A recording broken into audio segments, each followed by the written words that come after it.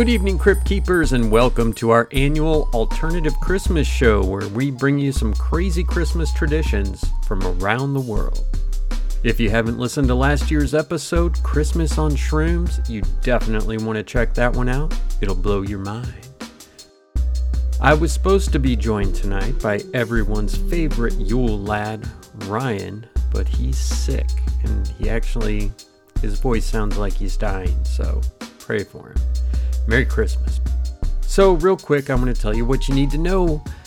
You need to like, subscribe, follow, and share. That's the only way we'll defeat the algorithms. You can email us at cryptiquepodcast@gmail.com to let us know what you think. Give us some ideas for shows, or send in some of your own short stories, paranormal or otherwise. You might get them read on the show.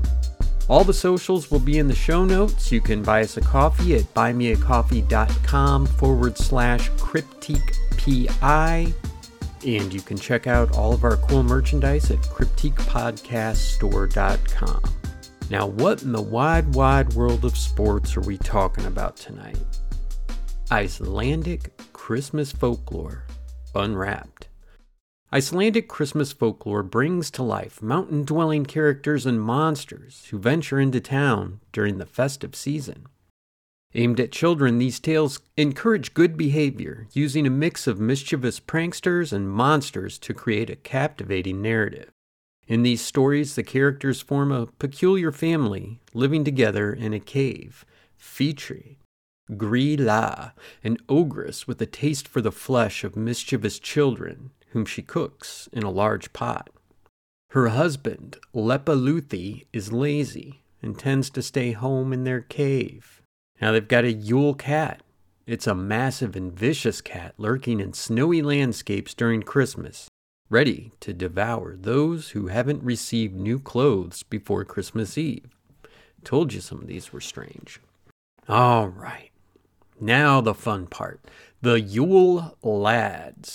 The Yule lads are the sons of Grýla and Lepalúthi, a group of 13 mischievous pranksters. They steal from or harass the population, each having a descriptive name reflecting their favorite way of causing chaos. They visit town one by one during the final 13 nights before Yule, leaving small gifts and shoes on windowsills. However, disobedient children receive a rotten potato in their shoe instead. These Christmas-related folk tales emerged in the 17th century, displaying some regional and age-based variations. In modern times, these characters have taken on slightly more benevolent roles.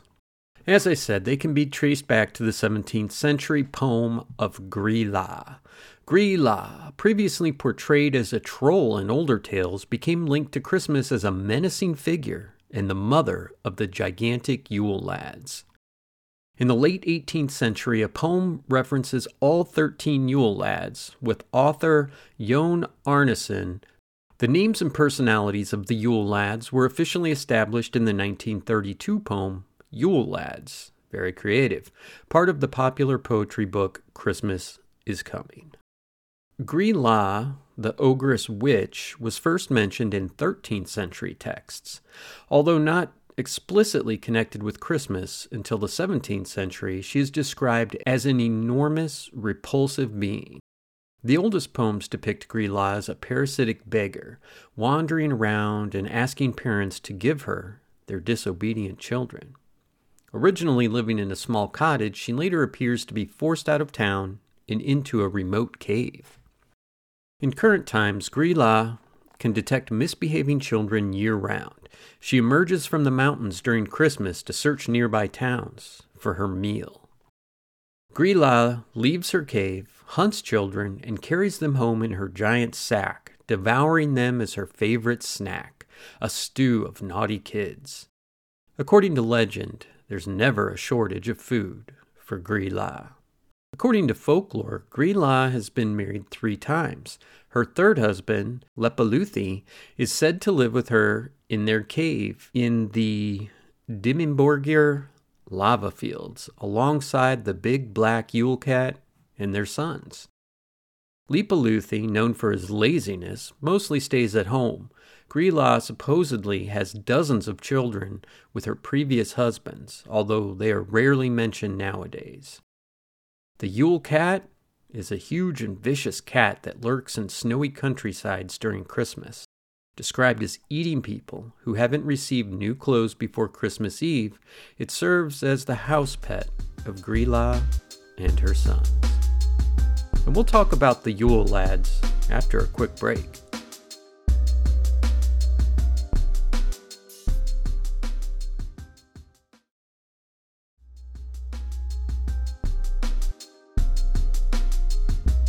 Welcome back, Crypt Keepers. Now this is where the story gets fun. These Yule lads remind me of yokai, which are Japanese spirits that kind of inspired Pokemon. And if you haven't heard that episode, go back. It's not too long ago, but it's a really fun episode too. The Yule lads, sometimes named Yuletide lads or Yule men, are the sons of Grilla and Lepaluthi. They're a group of 13 mischievous pranksters who steal from or otherwise harass the population. Each lad has a descriptive name conveying their favorite way of causing mischief. They arrive one by one over the final 13 nights leading up to Christmas, leaving small gifts in the shoes that children place on windowsills, as we referenced earlier. In modern times, the Yule lads have also been depicted in a more benevolent role, comparable to Santa Claus and other related figures. They're generally portrayed wearing late medieval Icelandic clothing, but are sometimes shown in the costume traditionally worn by Santa Claus, especially at children's events. The Yule lads make their entrance over the final 13 nights before Christmas, starting on December 12th and departing each day in the order they arrived, concluding on Christmas Day. All right, so we're going to go in order. It's not really important for you to remember what date each one comes and each one leaves, so I'm just going to leave that out. But these are the 13 canonical Yule lads. The first one, Sheepcoat Clod. Sheepcoat Clod harasses sheep, but is impaired by his stiff peg leg. Gullyhawk hides in gullies, waiting for an opportunity to sneak into the cowshed and steal milk. Yum. Stubby, abnormally short. He steals pans to eat the crust left on them. Spoon licker steals and licks wooden spoons and is extremely thin due to malnutrition. Pot scraper steals leftovers from pots.